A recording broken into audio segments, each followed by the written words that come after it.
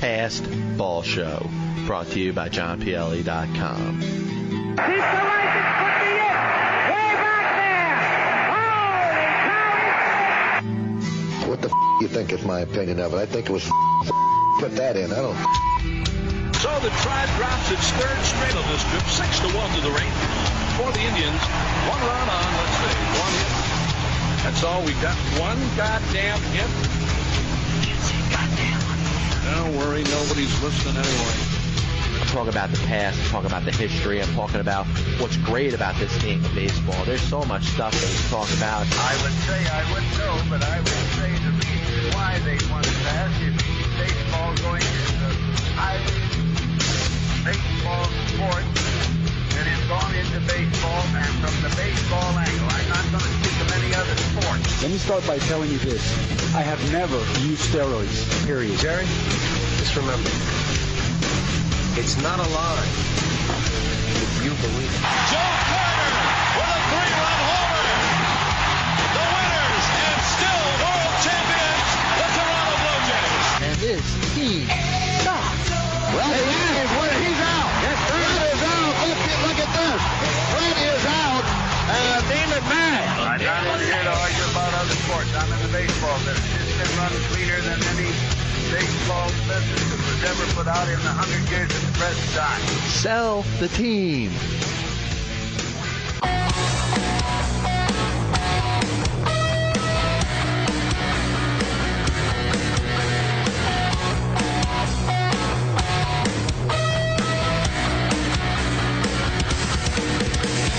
Tuning into John Pielli's Baseball Show. If I got John Pielli. Tuning into John Pielli's Baseball Show at JohnPielli.com.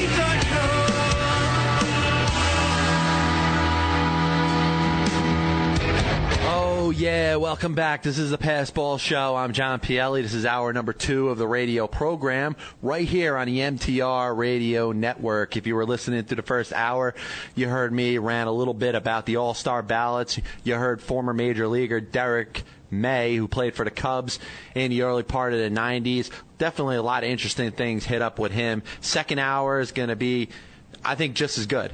We got Mark Malusis who'll be joining us in a little bit. Julie Alexandria will be in for the second part of the hour. And another thing I was writing about in my blog, and once again, you go check out JohnPielli.com, Bases Empty blog. I write for it every day. Something either historical, currently going on in a game. What I don't like to do is I don't like to retread stories, and I don't like when people do that. They just send a bunch of the same old stuff out for everybody. And listen, if you're going to read a story, why read it 10 times? I'm tired of talking about the same old stuff. And the other day, I kind of had a little bit of a brainstorm. I was thinking about Joe Torre as a player. And there's no question when Joe Torre played, whether it was with the Cardinals, whether it was with the Milwaukee or Atlanta Braves, whether it was with, towards the end of his career with the New York Mets, he was a good player. He was a good team leader. The Cardinals really counted on him. He won an MVP in 1972. Prior to that, he was a very good player for the Atlanta and before that Milwaukee Braves. And he ends up, of course, going through the same routine. He ends up managing the New York Mets, the team that he played for. He manages the Atlanta Braves, the team that he played for. He manages the St. Louis Cardinals and doesn't really have the same kind of success as a major league manager. After that, he ends up getting a job with the New York Yankees in 1996, and of course, the rest is history. He ends up with all the winning seasons, the 4 World Series, the 2 more AL pennants, and really becomes a king in New York. He gets appreciated very much for what he did as a manager. Of course, with all those good players. But listen, you still got to get the team out there. You got to write the lineup cards. You got to hold up the World Series trophy in the end. And he did that on 4 separate occasions. So my question to you or anybody that was reading was, what was Joe Torre better as? Was he a better player or a better manager? And I think it's very back and forth. I had people making cases for both sides of this argument that perhaps he was better as a player because he was a team leader of the Cardinals. When he won the MVP in 1972, he was one of the best players on the field. And then others say, listen, what he did as a manager does not get duplicated too much. There aren't too many, players or, managers that end up winning 4 World Series championships. And I'll put that thought on hold. I'll welcome to the Passball Show SNY and WFAN host Mark Malusis. Mark, John Pielli, Passball Show, MTR Radio Network. Thanks for having a couple minutes today. You got it, John. What's going on, man? Not much, man. How's everything going? Everything's going well. I can't complain. Definitely not, man. Now, we'll start off with the Yankees a little bit. They were able to salvage the 3rd game in the series against the Angels, winning 6-5. A lot of the same problems still persist. Not, Nova was okay, but he wasn't great. He was gutty through his 6+ innings. Not a lot of clutch hits. They really had to 5 runs in a 1 inning, really being their whole offense. What do you think's going on with the Yankees coming out of this series with the Angels? Well, I mean, it's a disappointing series. I mean, the Angels came into that series as hot as any team in Major League Baseball, John, and, they take 2 or 3. I mean, the Yankees salvaged the final one. They should have won the first one. Not a good start from Phil Hughes. And, giving up the walk-off shot, the walk-off home run to Trumbo. But, I think the offense has been better in the last 2 weeks as compared to what they were, for the previous 4, 5, 6 weeks as far as the situational hitting. I'm sure at some point when they get Gardner back, I think that'll help the lineup. They need Teixeira to hit. They need A-Rod to hit with some sort of power. And Robbie Cano's got to do some damage. And that second game was disappointing. He left 8 guys on base, and he's 1 for 10 this year with the bases loaded. Yeah, that's kind of not really Robinson Cano. I mean, he was very good with the bases loaded last year. What do you think, gets into a player, whether they're hitting really well with the bases loaded or they're struggling? Is it totally a mental thing, or just, X's and O's, just, sometimes it works, sometimes it doesn't?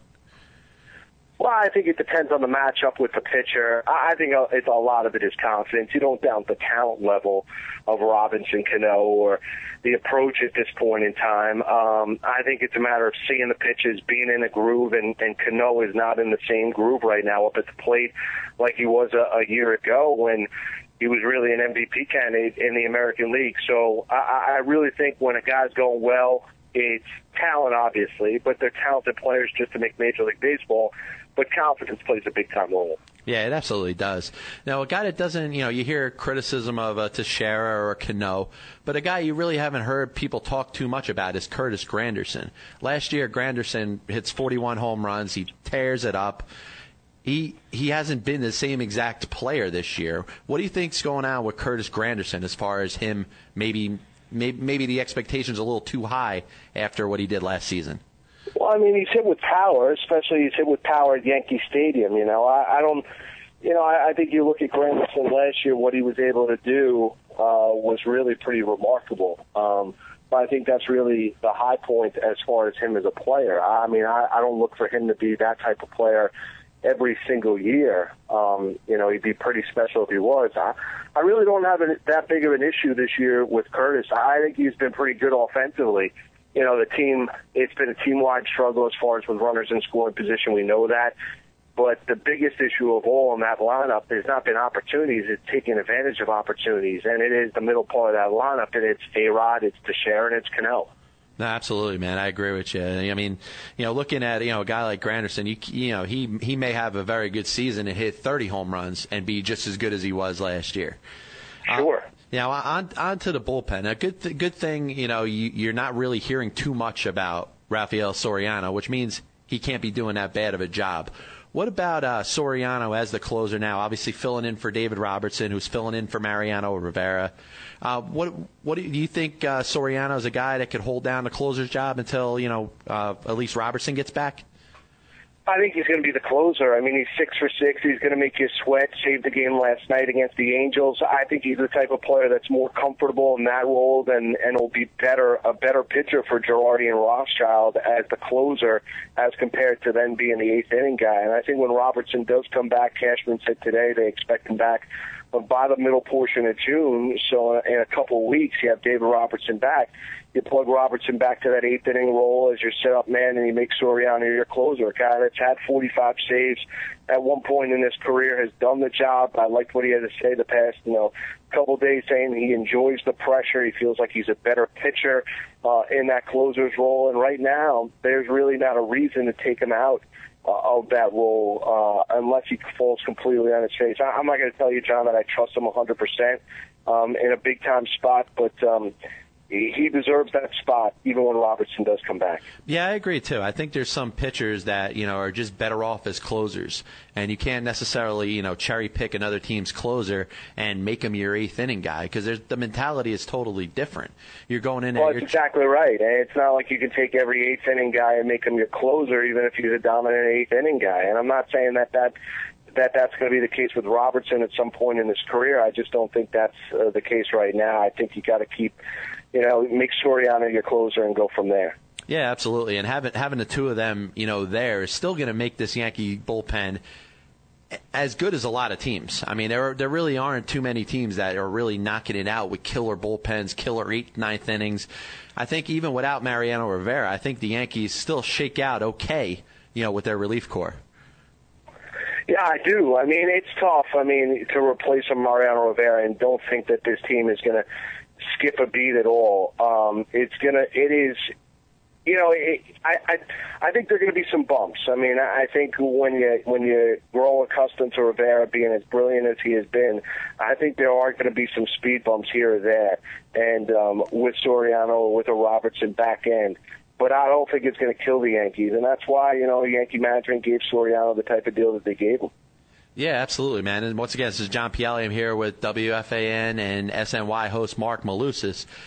Mark, before I get into the Mets a little bit, the Angels are obviously playing a lot better right now. The Yankees have not, gotten off to the best start. Neither have the Detroit Tigers. In your mind, what do you think is the biggest story out of the three? Because I had the Tigers, I had the Yankees, I had the Angels all winning their division without a doubt. What do you think's been the biggest disappointment out of those three teams so far this year?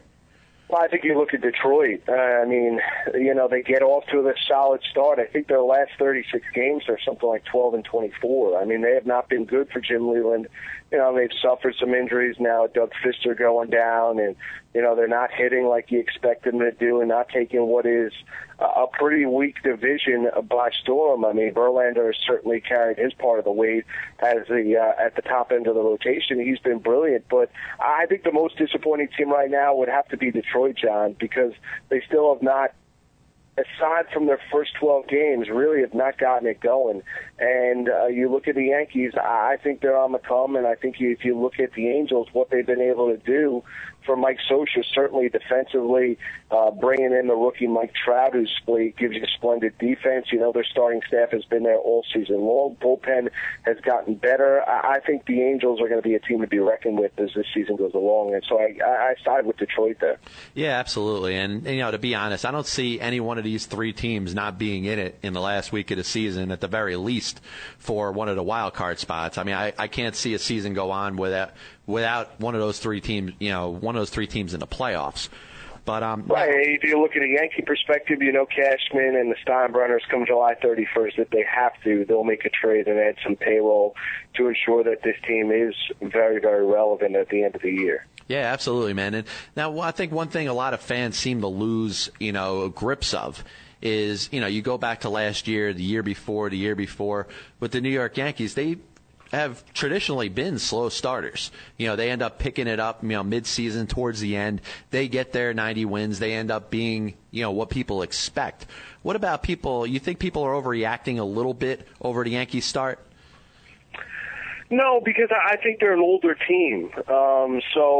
You look at Teixeira has not been good in the postseason. You've seen his average drop the last 3 years. A-Rod being paid for what he was, not what he is. Derek Jeter, he's been tremendous. He's up there in age, so it gets, sometimes you look at an older team and look at a team like the Yankees where there is not much maneuverability or flexibility for Girardi as far as the day-in, day-out guys. You just have to roll them out there, and they are a talented team, but roll them out there and hopefully they get gas. And I think when you have a fan base that is expecting brilliance, when they don't see brilliance, they're going to get criticized. Yeah, absolutely, man. And it happens every year. And, I think, a Yankee fan could look back at the last, couple of years and see the team end up putting it together. But, of course, there is concerns at the moment. Now, on to the Mets. They obviously are off to a pretty good start, 28-23 right now after dropping the last game of the series to the Philadelphia Phillies. in your mind, do you think this team can hang in there throughout the season, or you see this team dropping off relatively soon? Yeah, I think they're going to be able to hang in. I mean, if there's going to be any time they drop off, it's going to be here in the month of June, which is going to be a very, very difficult month for Terry Collins and his team to navigate their way through. And, it starts tomorrow night with the St. Louis Cardinals and Carlos Beltran and Mike Matheny coming to town. But I think the Mets, I think there's a ceiling to their talent level. I don't think they're going to have a drastic drop-off. I don't think anyone's running away with the National League East, even though the Miami Marlins were great in the month of May, 21-8, and starting to catch fire for Ozzie Guillen. But, I don't think anyone's running away. I think the Mets are going to continue to fight.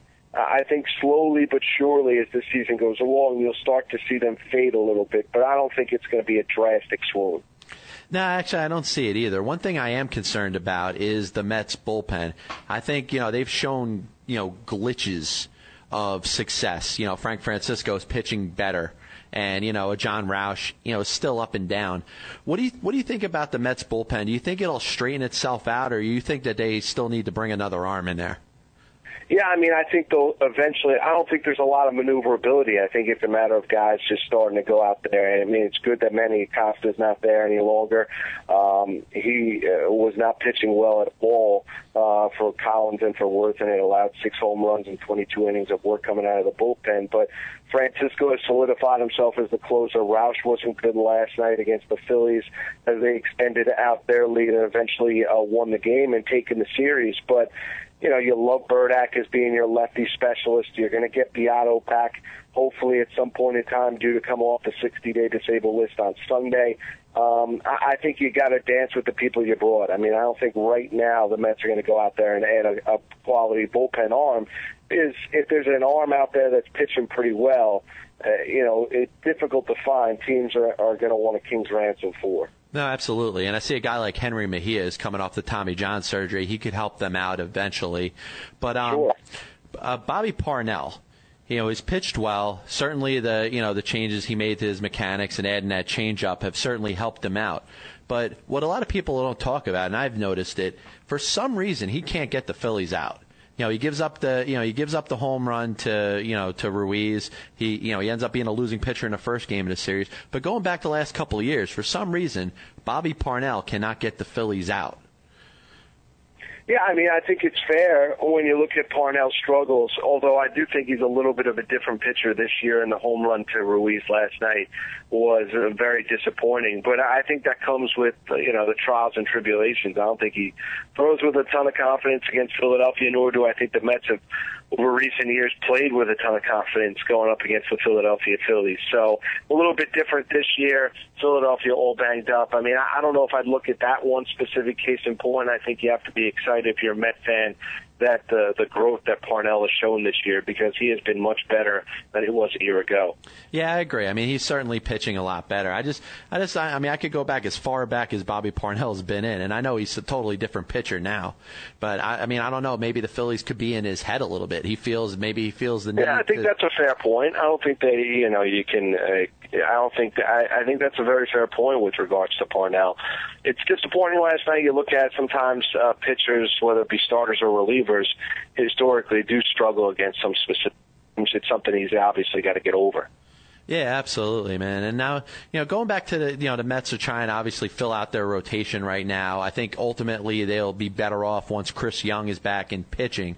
But what did you think short term of the performance of Jeremy Hefner the other night? I thought he looked good, but I do agree with you. I mean, I think Young is probably the most viable candidate. He pitched down on the farm in Buffalo earlier this morning, pitched pretty well. I think he's a guy that you have to get up. Never know how long he is going to be able to stay healthy, John. And I think if you're able to throw Chris Young as your number 5 starter, who threw 4 starts last year before he suffered another injury, was very, very good for the Mets. I mean, I think he's going to eventually be your number 5 starter. I thought Hefner showed you a lot of guts, a lot of moxie I think he, is a guy that you'd have confidence plugging in him here or there. But if Young is healthy, I think he fills out your rotation. Yeah, I think so too, and I think they'll be better off with him. A Mejia, and a Beato perhaps to fill out the bullpen, and maybe they could get a little spark from those guys. Once again, it's John Pielli. I'm here with WFAN and SNY host Mark Malusis. Mark, before I let you go, man, I just want to ask you, you've gotten a chance to do, a lot of TV with SNY. Obviously, you do a great job on WFAN. What do you prefer to do? You like radio better, or you like being on TV and being seen?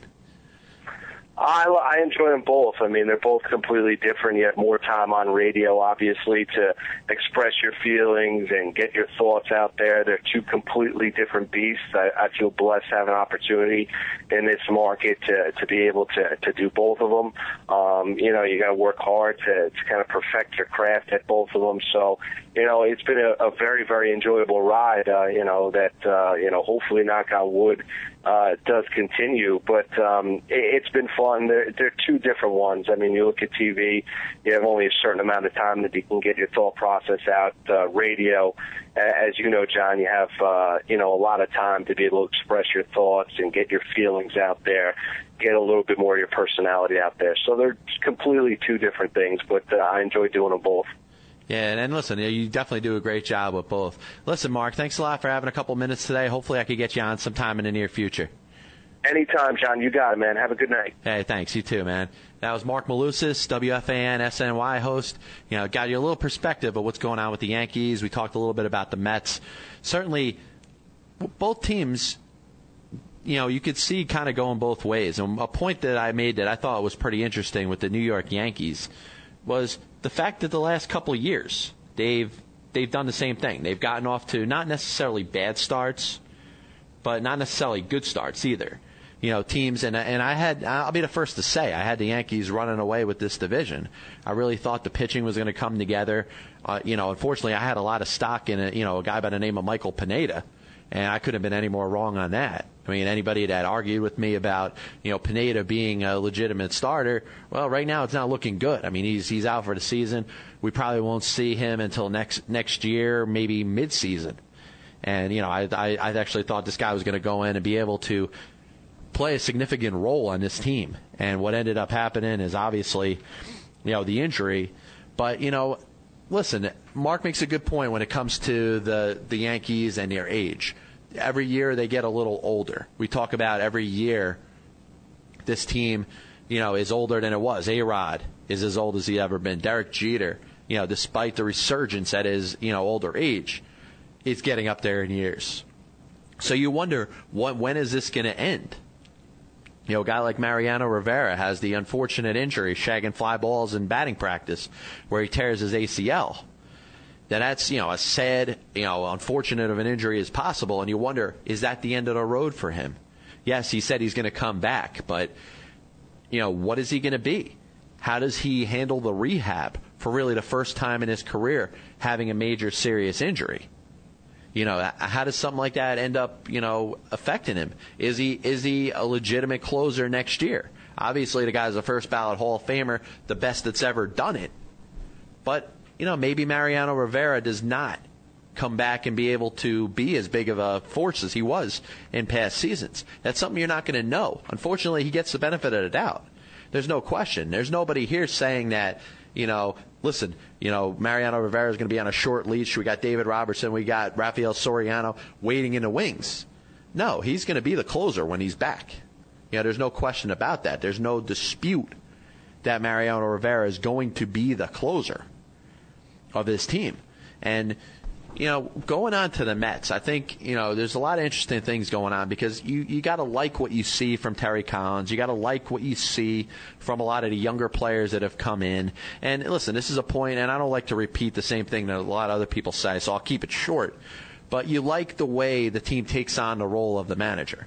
That no matter who's in there, no matter what players are playing, no matter who's in the lineup, no matter who's pitching, whether the guy was in AAA or AA a couple weeks ago, they have the feeling that they have to get the job done, that there's no waiting like it was with Jerry Manuel for the healthy players to get back. You know, Terry Collins says, listen, we're going to win with whatever players we have out there. Whether the guy has not played in the majors before, whether the guy's been a career reserve, whether the guy's been a 4A player, a 3A player, the guy is going to be expected to get the job done. And if not, we're going to get somebody else in there. And that's one thing that, listen, a lot of people have mentioned that point. A lot of people have said the same thing in regards to, Terry Collins and the way he treats his players. But listen, he's done a good job managing this group, and there's no question about it. I mean, you wonder what's going to happen with an Ike Davis. You wonder if there's going to come a situation where the Mets do decide to send him to the minor leagues. Now, I don't know when that is. I mean, you see bits and pieces of an Ike Davis maybe getting it back, but it's still not there. You could still see that he is overmatched at the plate. You could still see when pitchers make good pitches to Ike Davis, he's struggling. He's having a hard time hitting a good fastball. He's having a hard time waiting on off-speed pitches. So that, to me, is something that has to be thought about when it comes to, seeing what's happening in the future and how, a guy like this is going to be able to play over the course of a full season. And if Ike Davis grabs the bat and starts putting up big numbers over the next couple of weeks, you're going to be like, listen, that was a great move by Collins. That was a great move, whether Sandy Alderson had any say in it or not, that they did the right thing by sticking with him. But this is also a move that could hurt you. Because right now you got a guy hitting 170, 180. I don't have his average in front of me, but you got a guy with that kind of average in the lineup that's expected to be one of your serious run producers. And you got a player like that that's not getting the job done. These are things that have to be considered. I mean, the Mets at 28-23 right now are, playing over their heads, yes. Dropping 2 of the 3 from the Phillies at home is not that big of a deal because of the way they've been playing. Now, the level of competition increases, which many have mentioned. They got the Cardinals for 4 games starting tomorrow. And then they play a series of, American League teams, whether it's the Rays, whether it's the Yankees, whether it's the surprising Baltimore Orioles, who I mentioned at the top of the show. You're playing a lot better teams, the Cincinnati Reds. They hit a part of the schedule where they're going to have to at least tread water. They can't, go the other way and lose 2 out of 3 over the next 2-3 weeks. They're going to have to win a series or two. Perhaps split a series against the St. Louis Cardinals, which is not going to be easy. It's not going to be easy when you're playing upper echelon teams, when you're playing the better teams in the league, because you got to compete with them. You got to stick with these teams if you want to have any chance of making a run for the postseason. Now, what do I think about the Mets? Listen, I think they've overachieved. Are they as good as their record states? Honestly, you look at 51 games in the season saying right now that they're 28-23. I think you'll find out what kind of team this is over the course of the next 51 games. You want to mark it today? You want to say, all right, what is their record after the next 51 games? Can they go 28-23 again? Because if they could do that, and listen, it's going to be a tall order because they're playing some better teams now. They're not playing the Pirates and the Padres. They may grab a series against a bad team here and there. They still have the Cubs to play. They still have some bad teams to play. And we never know. There's good teams that become bad as the season goes on. Now, if the Mets could be opportunistic and win series like that, then there's no reason that they can't be 28-23 after the next set of 51 games. But if they do that, then they certainly are going to make people think that this is a team that can win a playoff spot. Now, did I think that they had any chance of winning the playoff spot, even with the expanded wild card system now? I really didn't think they did. And I think a lot of it had to do with the competition in the division, the talent that are on the other 4 teams. I didn't think the Braves were going to go away. And the Braves, they're struggling a little bit now, but the Braves have not gone anywhere. The Miami Marlins are starting to put it in full effect. Reyes is hitting a little better. Josh Johnson is starting to throw the ball very well. And then you put in the Phillies, who I don't think you could ever consider them out. You can't say that the Phillies are out of the division race, or especially a wild card race right now, until anything happens. And, of course, there's the Nationals. But before I go any further, I want to welcome in TV and radio personality Julie Alexandria. Julie, John Pielli, Passball Show, MTR Radio Network. Thanks for having a couple minutes today. Hey, how are you? Very good. Thanks for calling in. I appreciate you having a little time. For sure, absolutely. Thanks for having me. Yeah, definitely. Now, I'm going back, and obviously the first, my first impression of you, and a lot of other people feel the same way, was, when you started the show Beer Money. Now, tell us a little bit about that, how that got started, and really how your personality came out the best in that show. Wow. Well, that is probably what I'm known best for, especially in the New York area, and it is definitely one of my favorite jobs that I've ever had. It was such a fun show to do, and the way it came about was I was actually hosting a show called Wall Strip, which is on CBS.com, and it was sort of making fun of the stock market. And this was 2008, so mind you, August comes around, and the stock market is not so funny anymore. And, everything was failing. But I had this weekly show out still. We were still kind of finding creative ways to make fun of the stock market. And some producers at IMG, who are the producers of Beer Money, had seen the show. And they actually pitched it to me. They did not have auditions. They did not go about it in, usually with shows you have to go through agents and they do casting calls and callbacks and, you send in pictures and headshots and all this stuff. And they didn't do that. They just came right directly to me and they said, we would love to film a pilot with you. It's a sports trivia game show where you're running around and interviewing sports fans. And so we shot the pilot, over the summer, and then it got picked up by SNY, and we ended up doing, I think we shot the entire season over the course of 14 days, myself and Chris Carlin, and it was so much fun, and I was like, oh my gosh, I get to basically give drunk guys in bars crap for not knowing their New York sports trivia, and I'm a bit of a smartass, as you can tell, so it really did not take much, and being originally from Queens, I'm already born into a very Met fan household, so that was easy. Transition for SNY, so it was really, really a lot of fun, and it's cool because every now and then I still get recognized for. I was actually at Bryant Park the other day, and some guy was like, "Oh my God, it's the Beer Money chick." So, but that's how it came about, and then that was the first season of Beer Money, and then after that came Mets Weekly with SNY, and the rest is history. Yeah, absolutely. And what it really interests me about it, and I'm sure a lot of other people tell you the same thing, but really your personality totally glowed in that show. It just kind of came at you to a point where you're just like, wow, this person is absolutely shining on this show, and you could not help but draw attention to how good you were on that show. And I'm sure you heard this 100 times, but I want to tell you that was a super job you did on that show. Thank you so much. Thank you. Yeah, it was. I think what the best part of it was that so many times when you book a job as a host or a commentator or an actor, you're given so many notes by the producers or the directors or the network when they're saying, oh no, do it like this, or they make adjustments, or they kind of make you fit into what their idea of what you should be doing, or what the part calls for. And with this, they just let me go. They just said, be yourself, do your thing. And it's like I could do no wrong. And I felt this incredible freedom to just go out there, and it didn't matter what I said. And even if I thought I was borderline on being inappropriate with certain people, they encouraged it, and they said, no, make fun of the guy. And I'm like, I feel kind of bad I made fun of his haircut. And they were like, no, that's great. It's hilarious. And, these guys can take it. So it was incredibly freeing for me as a host to just be able to, do what my instincts imply. So it was great.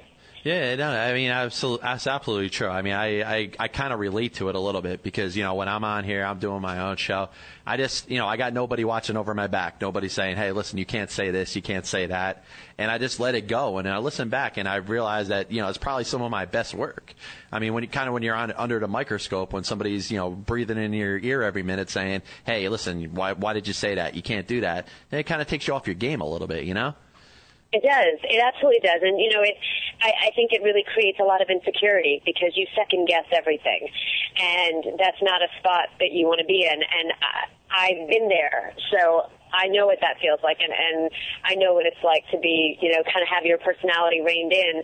And I think that's why that job was so special, was that like I said, there were no restraints, and there were no rules, and just the mere fact that it was, for all intents and purposes, it was really a startup show because there was no host that I was replacing. There was no other prior person that they were comparing me to.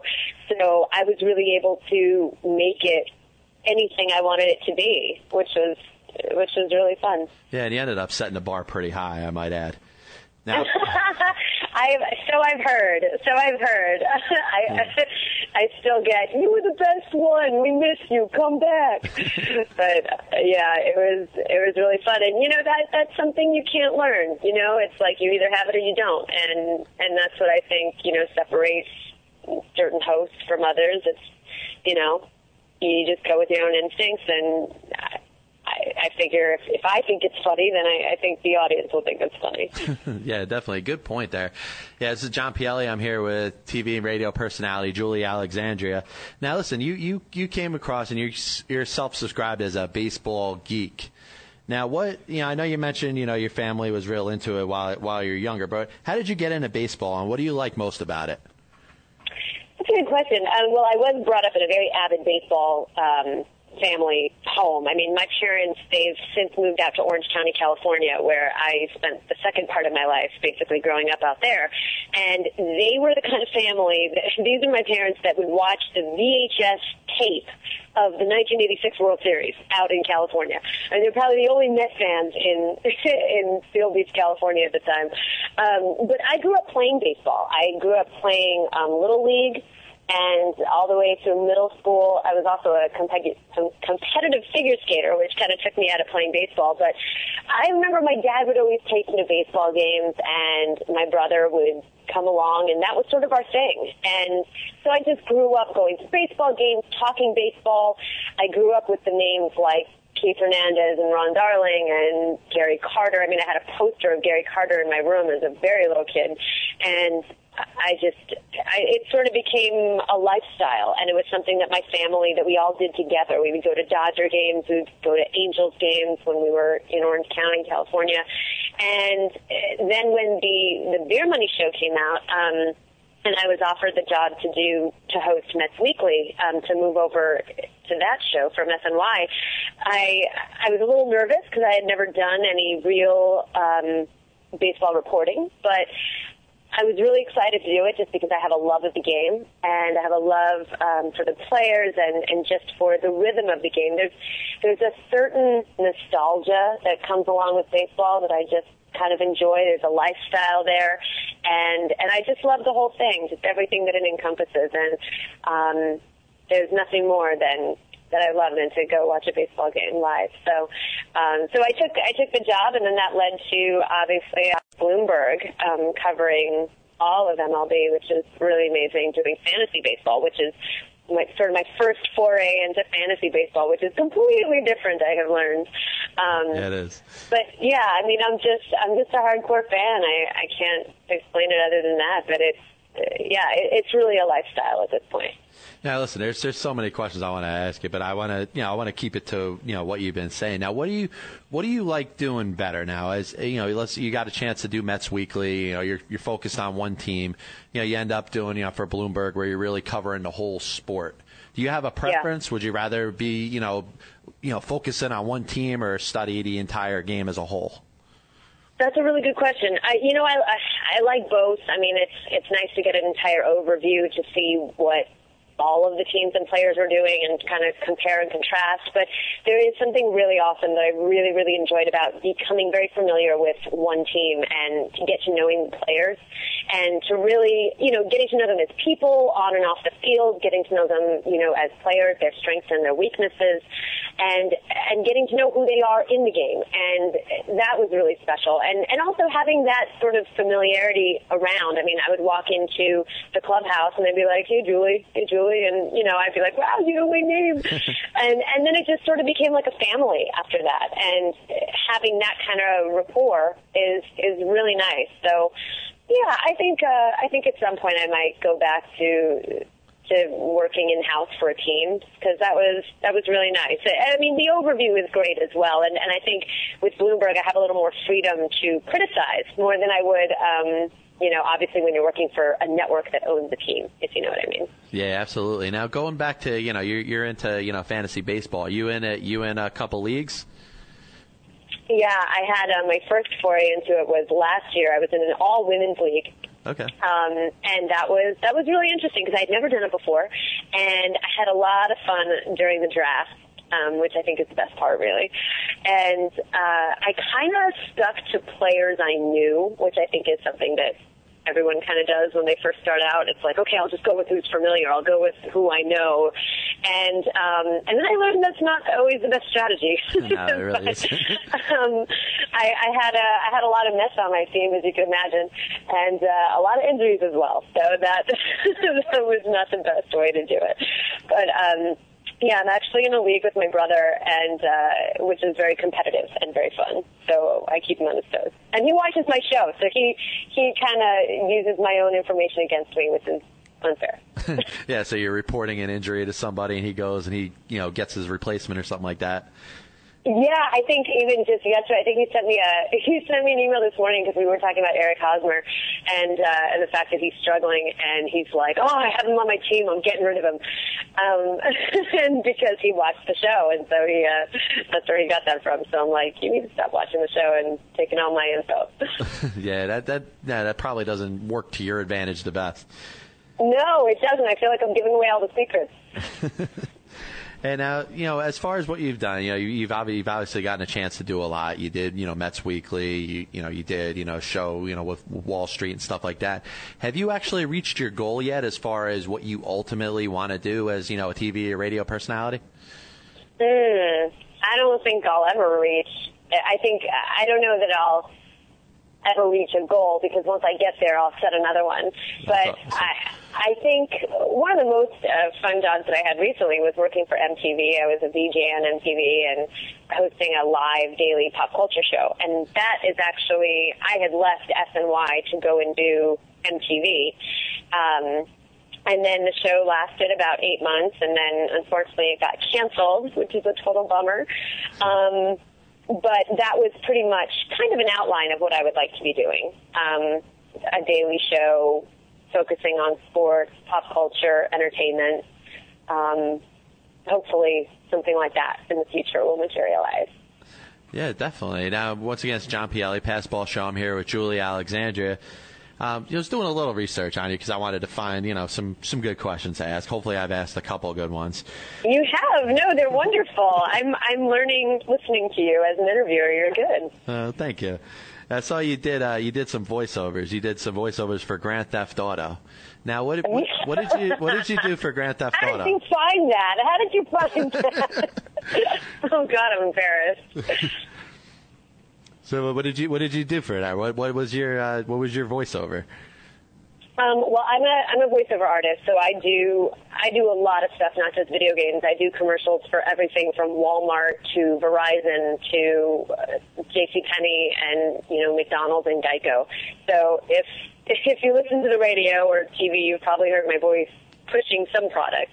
But video games is also, and cartoons are also what I do, and I do a voice for Dance Central for Connect. I play one of the lead characters, and then also Grand Theft Auto, I was super cool because I was playing a character that is an entertainment reporter. So sort of like a heightened version of like a Nancy O'Dell or a Mary Hart, one of those sort of, interviewers that is a big celebrity gossip columnist kind of interviewer. And then I played a bunch of PEDs, which is pedestrians, who basically get to die in various ways. And the sessions were pretty funny because the director would say, okay, now you're getting killed by a pipe bomb, and now you're getting pushed off a cliff, and now you're getting killed by having your insides ripped out, and now you're getting killed by being run over by a car. And it was like, 1,000 ways to die, and you had to sort of show that through your vocal skills. So it was a really fun recording session, and yeah, doing video games is definitely one of my favorite kind of voiceovers to do. Yeah, no, absolutely. I mean, it sounds like fun, and that's one thing I would always like to do. I mean, you could say whatever you want me to do and I'll just record it. I mean, I just love, like, just using the energy, the excitement of what you're feeling to just, like, hear yourself back. I mean, that's something that I really like about it. Yeah. Yeah, voiceovers, I mean, you can go to work in your pajamas. It's a nice gig. Yeah, absolutely. It absolutely is. Now, listen, before I let you go, you got to promise me this. I'll get you back on the show because I'm running short on time. I definitely want you to come back. I want you to call in, maybe another time. Hopefully we can stay in touch and we'll set something up where I can get you called back into the show. Sure, I'd love to. All right, well, thanks a lot, Julia. Hopefully we'll talk to you soon, all right? Absolutely. Sounds good. Thanks so much for having me. Hey, anytime. Yeah, that was, all right. Bye-bye. Yep, no problem. That was Julia Alexandria, and once again, it was a great job. Hit with a lot of different topics there. And, we're in the Pass Ball show. We're talking baseball all the time. And, I think it's good when you get something that, just kind of, what she really does is she takes the point of view of a fan. And, as an aspiring, journalist and broadcaster myself, that's kind of what you end up wanting to do. You want to get yourself out there, and she's done a phenomenal job for SNY, and of course you can catch her on Bloomberg now with everything she does for that, and she's done voiceovers and stuff like that. So great having Julie on, and once again. Pass Ball Show, MTR Radio Networks, John Pielli. We're finishing up. We got another 10 minutes or so left. And, I want to take the time to thank, Derek May, who did a great job, Mark Malusis, Julie Alexandria, really making this show really one of my best shows. I'm happy with what's happened here. Happy to get, a lot of different perspectives on stuff going on in Major League Baseball. And, I just want to finish up my Joe Torre comment where we're talking about what is he better at? Is he better as a player, or was he better as a manager? And, unfortunately, what happened with him is he struggled as a manager. Whether it was, the late 70s with the Mets, and I know he didn't have a full deck there. He goes on to the Braves, and actually I thought he did a good job as a Braves manager. He had a, 1982 team that wins the division with Dale Murphy, and the team was very talented up until 1984, where he was let go after that season. And really what happened with, 1984 and the Braves, and they got obviously in that real physical battle with the San Diego Padres and, Dick Williams. And what ended up happening with that team is they really started to struggle, player constructive-wise. That the players, were kind of questioning Torre a little bit, and you really saw the first of the development of Torre as a manager. And I think you can compare a little bit of that of what's going on with Terry Collins and what he's doing. And he has to learn from his previous mistakes. And I think Joe Torre, as good of a manager as he was, X's and O's, he had that Brave team going well. He had that team fighting tooth and nails with the San Diego Padres that season. And it ended up falling apart. He ended up losing, some of the veterans on that team, a guy like, a Chris Chambliss or a guy like a Bob Horner that, kind of lost him as their manager. He ends up, being fired and replaced, and then he moves on. Of course, he doesn't get another managerial job until 1990 with the St. Louis Cardinals. And, is that a little similar? Yeah, that's a little similar for Terry Collins, who actually had to wait a lot longer to get a job as a major league manager. And he didn't do bad with the Cardinals. Unfortunately, the Cardinals teams were not at the best there. The late 80s teams under Whitey Herzog and, of course, the Tony La Russa teams really of the better part of the 2000s were, much more talented than the teams that Torre had. Now, he struggled there. I don't think he had the best set of players. So he goes over and he actually strikes gold. He absolutely ends up on the other side of the rainbow, grabs this big pot of gold, and that's the New York Yankees of the mid to late 90s who are just ready to explode. A great job by Buck Showalter in the prior years, which I say all the time, gets overlooked, misconstrued. Buck Showalter doesn't get the credit he deserves for what he did for those New York Yankee teams. He really got them going. He got them playing at the top of their game. Unfortunately, it all ended up going sour after losing to the Seattle Mariners in 1995. And he ends up paying for it with his job. Probably, more George Steinbrenner written than anything. He just got impatient. He said, listen, this team hasn't won since, making the World Series in 1981. It's time to go. It's time to bring in a new manager. And that guy was Joe Torre. Joe Torre steps in at the right time. And like I said before, it's not all about where you are. You can't say, listen, this guy is a manager of a good team and he wins, and you can't say because of the talent on the team. The manager has to go out there, he has to punch the lineup card, he has to make the pitching decisions, he has to make the moves amongst the players that he's got that ends up bringing a winning team, ends up bringing a championship type of team. And he did that. He won in 1996 with the Yankees, of course, wins in 98, 99, and 2000, and actually has probably one of the better managerial runs in New York Yankee manager history since the time of Casey Stengel or Joe McCarthy or Miller Huggins. He ends up going in Yankee lore as one of the better managers they've ever had. Now, does that take away from what he did as a player? And I'll tell you, I've gone back and forth with other people on this. Listen, I actually think Joe Torre was a better player than he was a manager.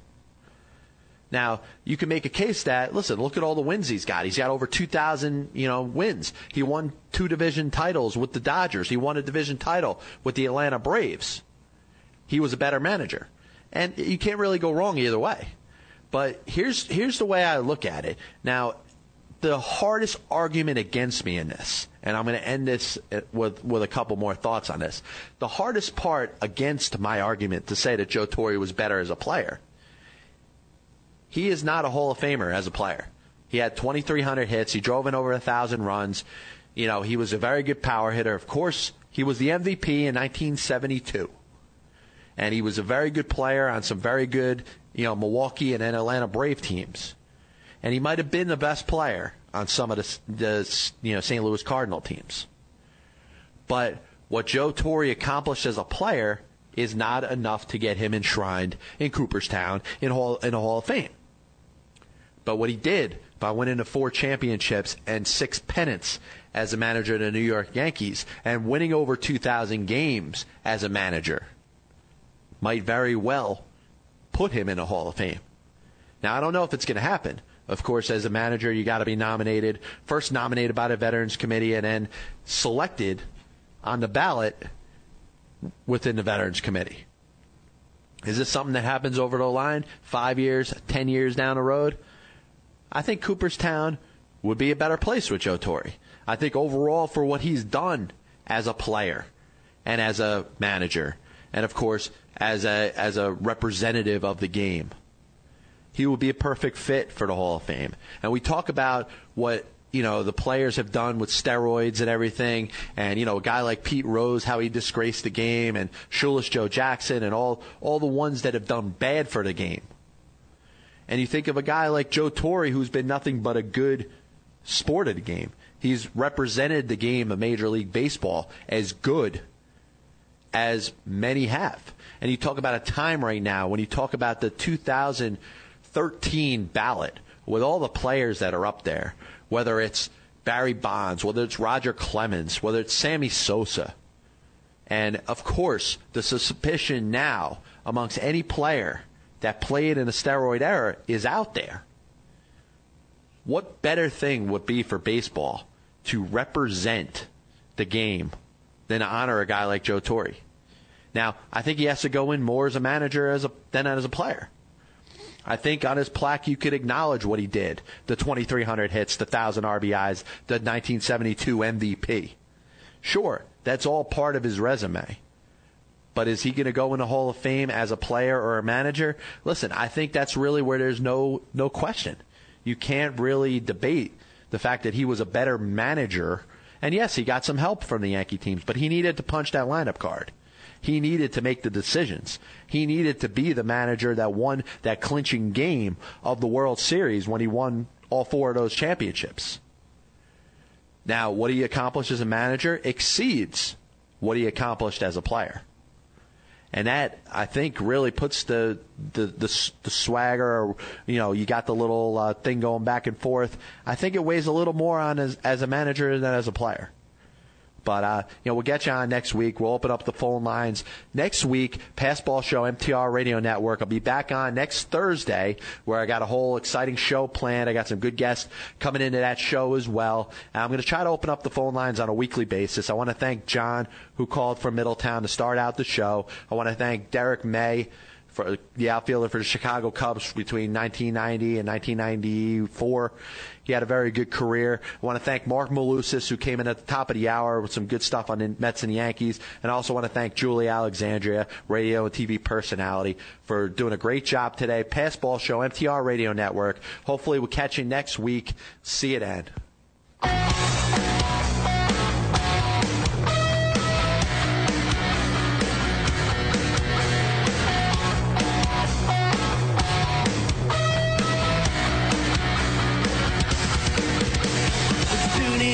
Jumpy Ellie's Passball Show, hosted by a guy called Jumpy Ellie. Tuning into Jumpy Ellie's Passball Show at jumpyellie.com.